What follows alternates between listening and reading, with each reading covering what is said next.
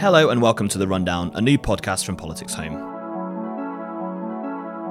I'm your host Alan Tolhurst, and each week I'll be taking an in-depth look at the week's biggest political stories with fellow Politics Home reporters and special guests from across Westminster.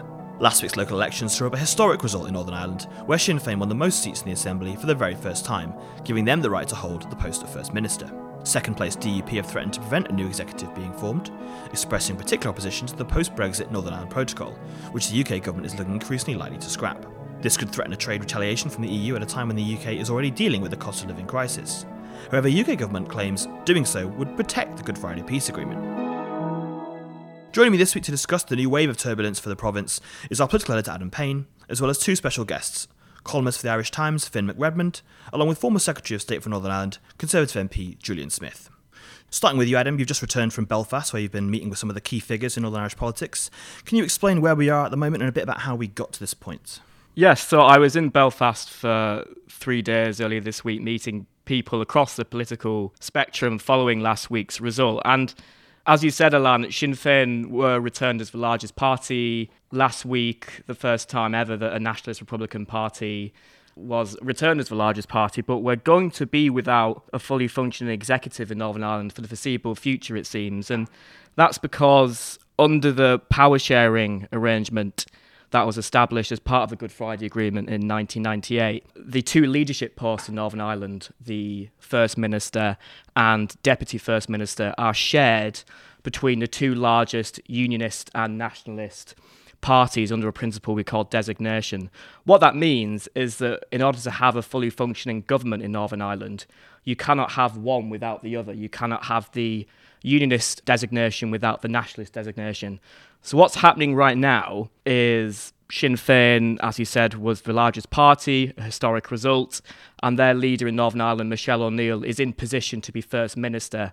However, the Democratic Unionist Party, led by Jeffrey Donaldson, is currently refusing to nominate a Deputy First Minister over their opposition to the Northern Ireland Protocol. And the DUP's position is that until or unless the protocol is sufficiently dealt with, in their eyes, then they are not going to enter to government. Now, the parties in Northern Ireland have 24 weeks to reach an agreement to form an executive. If they fail to do that, then Brandon Lewis, the Secretary of State for Northern Ireland, is obliged to call a new election within 12 weeks. So I guess now the focus, as it is already, is on the Northern Ireland Protocol. It's very much back in the headlines. And it looks like the UK government could be preparing some sort of contentious unilateral action to change the protocol to make it less disruptive to Northern Irish business. And they hope to get the executive in Belfast back up and running. Finn, on that result, both in kind of how the results in the Assembly has been viewed, but also kind of the talk from the rhetoric from the UK government about the protocol. How is that being viewed, do you think, by the government in Dublin? I think there's a few interesting things going on in Dublin. The main thing that I think is most concerning for all parties involved is that trust in Boris Johnson, trust in the British government from Dublin right now is very low.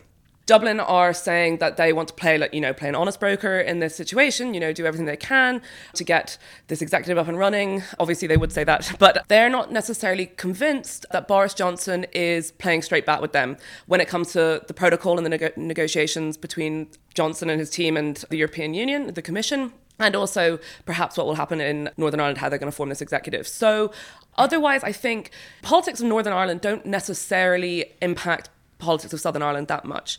There is one theory emerging at the moment, which I'm not entirely sure I believe, but I would be interested in what your views on it, is that Dublin are trying to overplay the massive success of Alliance Party, this kind of third way, to slightly downplay this emergence of Sinn Féin in Northern Ireland, because the fear emergence of Sinn Féin in Northern Ireland, that gives them momentum south of the border, and then we could see a Sinn Féin government south of the border and north of the border. So I think that's kind of the lay of the land at the moment. Interesting. Obviously, Julian, you were Secretary of State during the last kind of impasse, and you helped sort of broker the negotiations to get a power sharing executive back on track. What do you think is going to happen? Do you think the likelihood of getting one this time round is? Well, first of all, I think on the results, lots of significant aspects of it. We've talked about the Alliance Party with their surge, but also, 24 years on from the Good Friday Agreement, the parties whose antecedents or military wing laid down arms for politics have now taken that pole position. And also the DUP, stronger than people thought they were going to be. Yeah.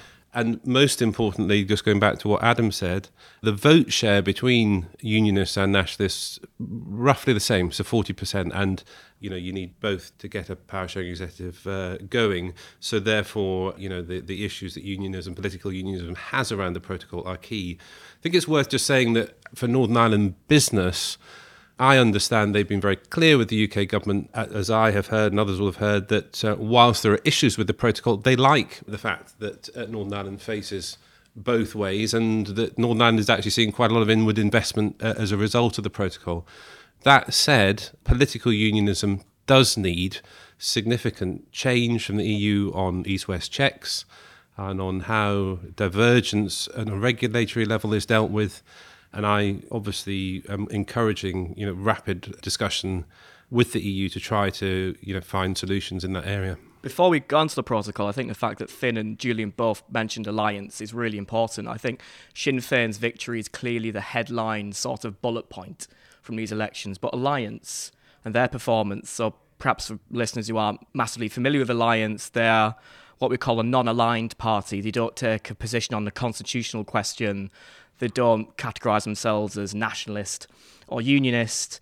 They had a really great election, very young party. I'm told when I was in Belfast, they've got a very effective campaign machine.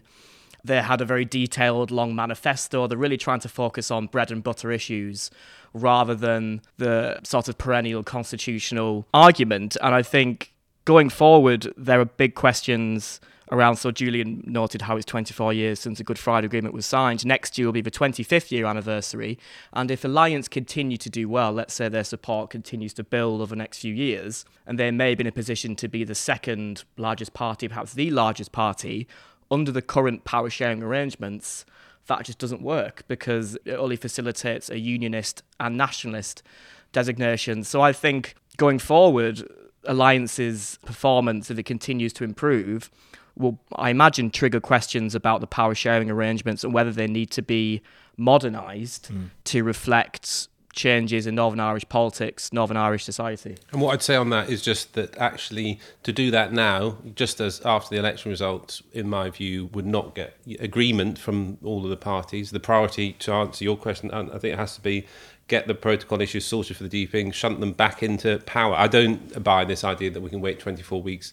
I don't think the Northern Ireland electorate and voters are going to stand for the £6.7 million a year in MLA salaries being shelled out during a cost of living crisis. There is the need for the protocol to be sorted, but time is of the essence and they need to get back to work. I think one thing that's interesting about Alliance, kind of more philosophically for their standpoint, is that now that Naomi Long, their leader, has, returned an amazing result in this election, she's going to come under increasing pressure to kind of declare her position. Now, reunification, is a big word and it's a big question, and it's actually probably a problem that's quite a long way down the line, but we're going to be hearing a lot more about it now, especially with Sinn Féin, with the right to First Minister.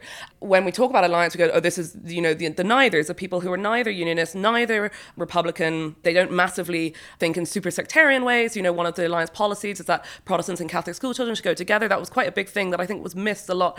But at the end of the day, the way that unionists get their way, or the way that Republicans get their way, is by coming to the centre ground and trying to convince these neithers, and they're going to have to pick a side at some point. Sure. And Naomi Long is in, I think, a difficult political position now. Yeah. You say pick a side. I'm not totally sure if I agree. I think all of the debate around constitution that goes on, but actually I found when I was Secretary of State, and I think we're seeing again now, most women and men in Northern Ireland want bread and butter issues dealt with, cost of living issues dealt with, and it's highly likely the Good Friday Agreement actually lasts a lot longer than people think. My prediction would be that this historic agreement that the United Kingdom and Ireland and others supported by America can be proud of will last many, many more years than people predict now. And actually, Sinn Féin didn't necessarily campaign on Republican issues. It was the bread and butter issues that Julian mentioned, and it was actually on the cost of living issues. And therefore, I think that's part of the reason why the DUP, their vote share went down. They lost sort of support to the more moderate side and to the more hardcore, the TEV side as well on that. And whether the Alliance Party is the first generation of voters now who've grown up post-Good Friday Agreement. And do you think that's kind of leading to those people who are more neither, who are less bound by one side or the other. Absolutely. And, generation of voters who grew up not during the Troubles as well, which has a massive emotional impact on the way that these people are voting. I also think there are things going on in Dublin that are indicating this middle way and this kind of non-aligned way. So we have Micheál Martin's thing called the Shared Island Initiative, which is talking about how do we have like better cross-community things on healthcare, on travel, and it's kind of a slightly non-political, it's a non-sectarian community project that I think is kind of reflecting the mood that also returns a big vote for Alliance, if that makes sense. And I think that's why the Conservative Party just needs to think carefully about, how best to ensure that group of people stay attracted to the union, because I think it was clear my strategy as Secretary of State was to try to encourage those people towards the union but be empathetic to their thoughts towards the island of Ireland. And I think it is really important that Northern Ireland is a situation in the union which is different from Scotland, it is different from Wales. The sensitivity and the humility that's required to actually ensure that middle ground vote stays in the United Kingdom, I think is worth certainly my party, my colleagues, constantly keeping it front of the mind. Something that's interesting, Julian, I've picked up the last few weeks is I think this speaks to the fact that for a lot of people in Westminster, Alliance feels like a new phenomenon. Of course it isn't, it's got a long history. Is some Tory MPs I've spoken to assumed that Alliance is a Catholic Nationalist Party because Stephen Farry, its representative in Westminster, has been so vocal in regards to the government's handling of the protocol. So I think there's an element as well of Westminster politics getting up to speed with what's going on. Well, I think there's also a question for Westminster politics when it talks about the fact it's committed to Northern Ireland. Is it committed to Northern Ireland, some parts of it, or is Northern Ireland sometimes used for other agendas? And I think my priority as somebody that really wants to stand up for Northern Ireland is to, as we go through the coming weeks, to make sure that Northern Ireland's priorities, Northern Ireland's requirements are front of centre and not being used as a vehicle for other people's priorities. These kind of wide-ranging issues, unfortunately, have been brought into very sharp focus by the government's rhetoric on the protocol recently. We've just had Suella Braverman, the Attorney General, potentially having legal advice saying that it would be lawful to override the protocol. Obviously, we had Liz Truss, who's in charge of the negotiations, having calls with Sefcovic as early as today about this kind of stuff. And Adam, where kind of we are on the protocol at the moment? Well, nice, easy one for you. It's just we've been here so many times before. I've been covering Brexit for a few years now, and it just feels like a sort of reoccurring sort of nightmare. But you should try being the Conservative Party's chief whip. Couldn't possibly imagine, Julian. I think what's happened in the last week is a serious development. So these negotiations between the UK and the EU over how to change the protocol have been going on since early last year. Just from anyone who's following Brexit over the last few years, it will be very, very familiar with this sort of cycle of aggressive briefing, quite bellicose rhetoric, threats to do X, Y, and Z, and then the two sides at the 11th hour agree some sort of mutually acceptable compromise. Why I feel this is different is that in the last few weeks, various figures in government have been briefing that they are preparing something unilateral on the protocol, something, i.e. they're going to take action on the protocol to change it, to minimise its impact on trade across the Irish Sea, which won't have the permission of the European Union. Liz Truss and her team have prepared some legislation to achieve that. We've just seen the general rhetoric across government sort of being escalated, and having spoken to figures on the EU side in the last week or so, they are very much preparing for the government to take unilateral action. There are several elements to this, but I was interested in a briefing that was reported by Nick Watt of the BBC on Wednesday night.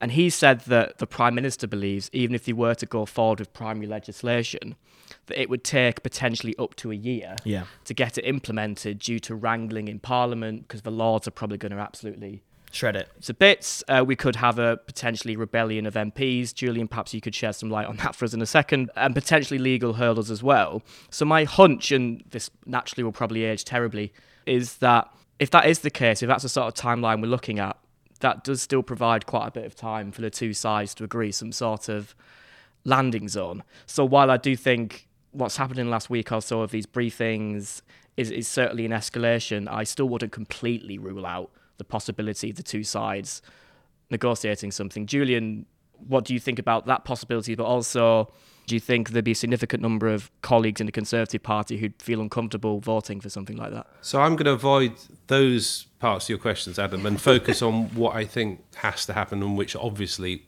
will ultimately happen, which is an agreement between the EU and the UK.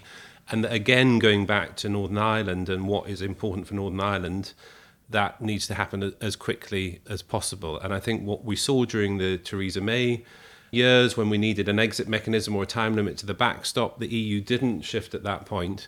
And I think it is really important, and the message I'm trying to communicate to EU interlocutors is you might not want to shift for the ERG, but do listen to Northern Ireland and political unionism on what it needs to give them the flexibilities, east-west checks, regulated divergence, and address this so they can get power sharing back up and running. But a negotiated response ultimately will be a quicker response, because other options could, I think, take a long time, and political unionism needs these issues fixed as quickly as possible so we can get back into power sharing. Do you think there's a landing zone there? I would argue there's always a landing zone, and those who might pretend there isn't may have other priorities. On the protocol, it looks like the government could table this legislation soon. I mean, from your experience of being a Secretary of State, how do you see the next few weeks playing out? I would argue we have to collectively focusing on getting people back into power sharing as soon as possible. For all of the other issues that you've mentioned, conversations between the EU, the UK, between the EU and Northern Ireland parties, between the UK and Northern Ireland parties, between all of these people and Northern Ireland business is the only route I see as a way of getting through this ultimately. And Finn, what Simon Coveney obviously has been a bit upset with some of the rhetoric coming out from the UK government. What do you think Dublin's position is on fixing both the protocol route and then how that's going to affect kind of Stormont and Dublin's relationship with Belfast? Well, I think the first thing that's interesting about the protocol and the route to getting a functioning executive is a lot of the writing and the general rhetoric that's coming out is saying, what does Jeffrey Donaldson want? How can we convince Jeffrey Donaldson to come into this arrangement? First of all, it's not Jeffrey Donaldson's negotiation. It's between the United Kingdom and the European Commission. And secondly, to try and get Jeffrey Donaldson to want to go play second fiddle to Sinn Féin, basically, which is what he does not want to do. The DUP, some might say, have a bit of a supremacy complex. If you think back to, I think it was 98, the SDLP and Trimble, they kind of came to an agreement that they gave Trimble just the title of First Minister, you know, technically the same as Deputy First Minister, but gave him the title to give him something that looked like a victory. Is there something that they can offer Donaldson that looks like a victory that will allow him to say it's all fine? Which is interesting. And I think there's a lot of people in Dublin right now thinking about what that might look like. But I mean, it's interesting your comments on Donaldson, because I think unionism is pretty confident. I mean, they've got a similar share of the vote to nationalist parties. I obviously tried to get them several times to sign up to the deal when I was chief whip for Theresa May. That failed, but then we got them back into power sharing. They want to govern as well. I mean, they've run ministries effectively, and I genuinely think they want to get back into power. So I think the biggest issue is the protocol. I think when you open up these other issues, they become problematic because you don't get, or it's difficult to get a majority of support. And I also think whilst there may need to be discussion about elements of the rules around power sharing or GFA in the fullness of time, doing that once you've just had an election result, I think is always going to be very, very tricky. So I think I would come back to the fact that getting clarity on east-west checks, fudges and kicks into the long grass on regulated divergence and other issues, and a political deal. I mean, one of the things that's not been happening is that the negotiation is very binary. I think Liz Truss had a much better atmosphere in those initial days when she took over, inviting the EU negotiators to Chevening and all those things. But I think we need to get back to that and back to a political solution. There was perhaps then just a little bit of saber rattling from Donaldson in the approach to the election. Several implications that he wouldn't take up second position. The morning after the election, they then made a very clear statement on BBC Radio Ulster, I think, saying once the protocol is sorted out, we're the Democratic Unionist Party, of course we will have an executive, but the protocol is a big issue. There is a sense that some voters who might be more inclined towards more centre ground parties like the SDLP were put off by this saber rattling tactic, if that's what it was, and offered some of their second preference votes to Sinn Féin, and that kind of galvanised Sinn Féin support. The realities are clear. Both parties have security, both through the equal legal powers of the First and Deputy First Minister. There's the cross-community voting rules, And also just going to the issue of constitutional status, there is no demand for a border poll at the moment, or minimal demand. I mean, so really I think unionism can be quite confident about its position to win back and to ensure that those middle ground voters stay within the United Kingdom. That requires a humility and a focus and a deftness of touch, which we all need to keep focused on. I think it's probably worth as well setting out some of the arguments that are being made on both sides, from the EU and UK, in regards to the protocol. Yeah. Let's take the EU side. Arguments they make are firstly, well, a majority of MLAs elected to the Assembly actually support the protocol and don't want to get rid of it. But then the second argument being, isn't it really not on for the UK to breach this international agreement while at the same time we're trying to lecture Vladimir Putin on respecting international law and norms? But on the UK side, they say, well, hold on a minute. We accept that a majority of MLAs support the protocol, don't see it scrapped. However, it doesn't have what they call cross-community consent. And secondly, I've also had it put to me by someone in government that obviously there's lots of talk at the moment of trade retaliation, i.e.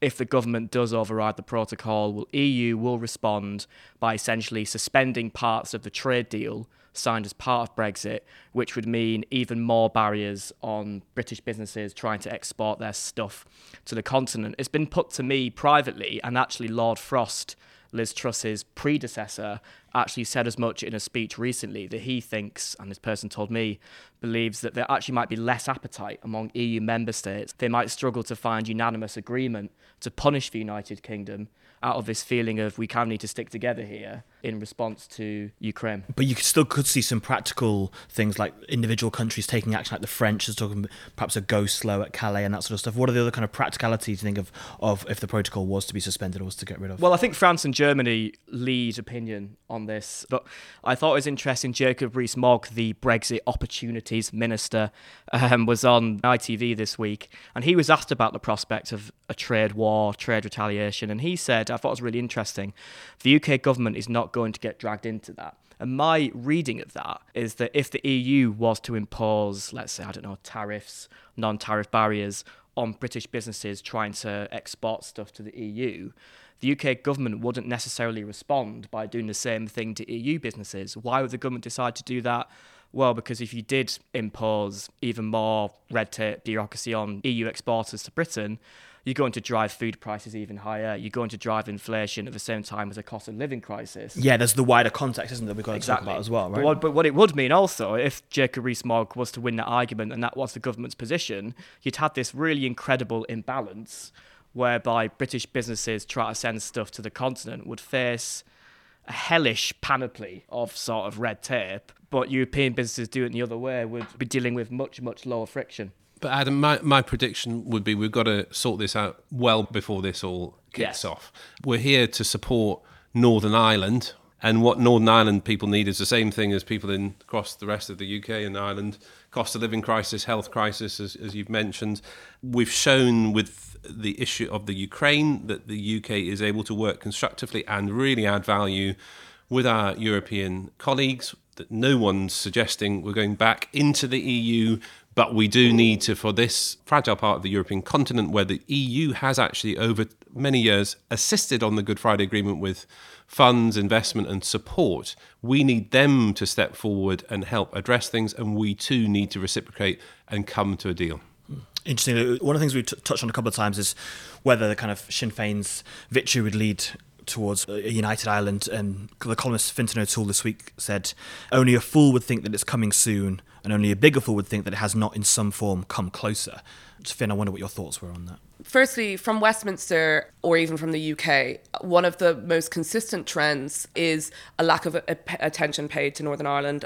Unwillingness to accept perhaps a new political reality, or a blindness to the technicalities. We saw it leading up to the Brexit vote. Aside from an intervention from John Major, there wasn't really any talk about the border. Whereas in Ireland, there was this banging drums being like, listen, the border is not going to become a problem, it will become the problem. It's the epicenter of this whole thing. And I think something similar has been happening with Sinn Féin. Sinn Féin have been on the up for a while now. So in the most recent general election in the south of Ireland, they did very, very well. And there has been a similar blindness to this rise. And then it almost seems like there's a shock that the thing that everyone said was going to happen happened. Yeah. The most damaging thing with that, the emergence of Sinn Féin, like it was a surprise, is that it means that people in Westminster don't know how to treat a Sinn Féin victory. They don't know how to read it. I think, Julian, you've been right to say over and over again, unionism has a right to be confident, but the Sinn Féin victory has been treated like, oh no, reunification is going to happen tomorrow. Oh no, demographics have changed so much that we could hold a border poll. Oh, and by the way, the south of Ireland would also vote yes in a border poll. But it's been a gradual process, right? It's been a gradual, slow burn, and now it's treated as this like seismic event that no one could see coming. But I think just on that, you're right that even I think in terms of communication between the government and Sinn Féin, we're still in an era of, years ago where it was, very adversarial, and that will have to evolve into a similar relationship as with other parties across the United Kingdom. It's worth actually for a pub quiz question. What is the British political party, UK political party that has still got MEPs? And the answer is Sinn Féin. Right, yeah.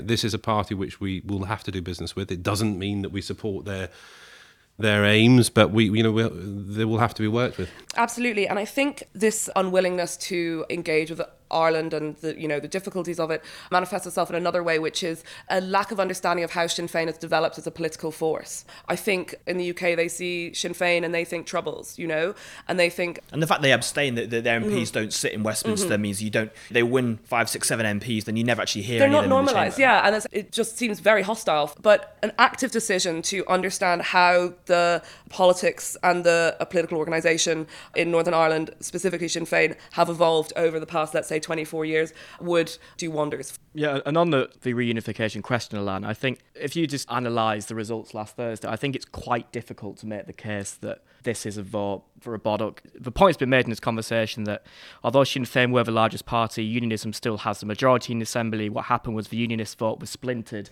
across several parties, whereas Sinn Féin really benefited from nationalists sort of rallying around at the expense of the SDLP, who had quite a poor performance, and every recent opinion poll I've seen on this question has indicated a majority support for remaining in the UK.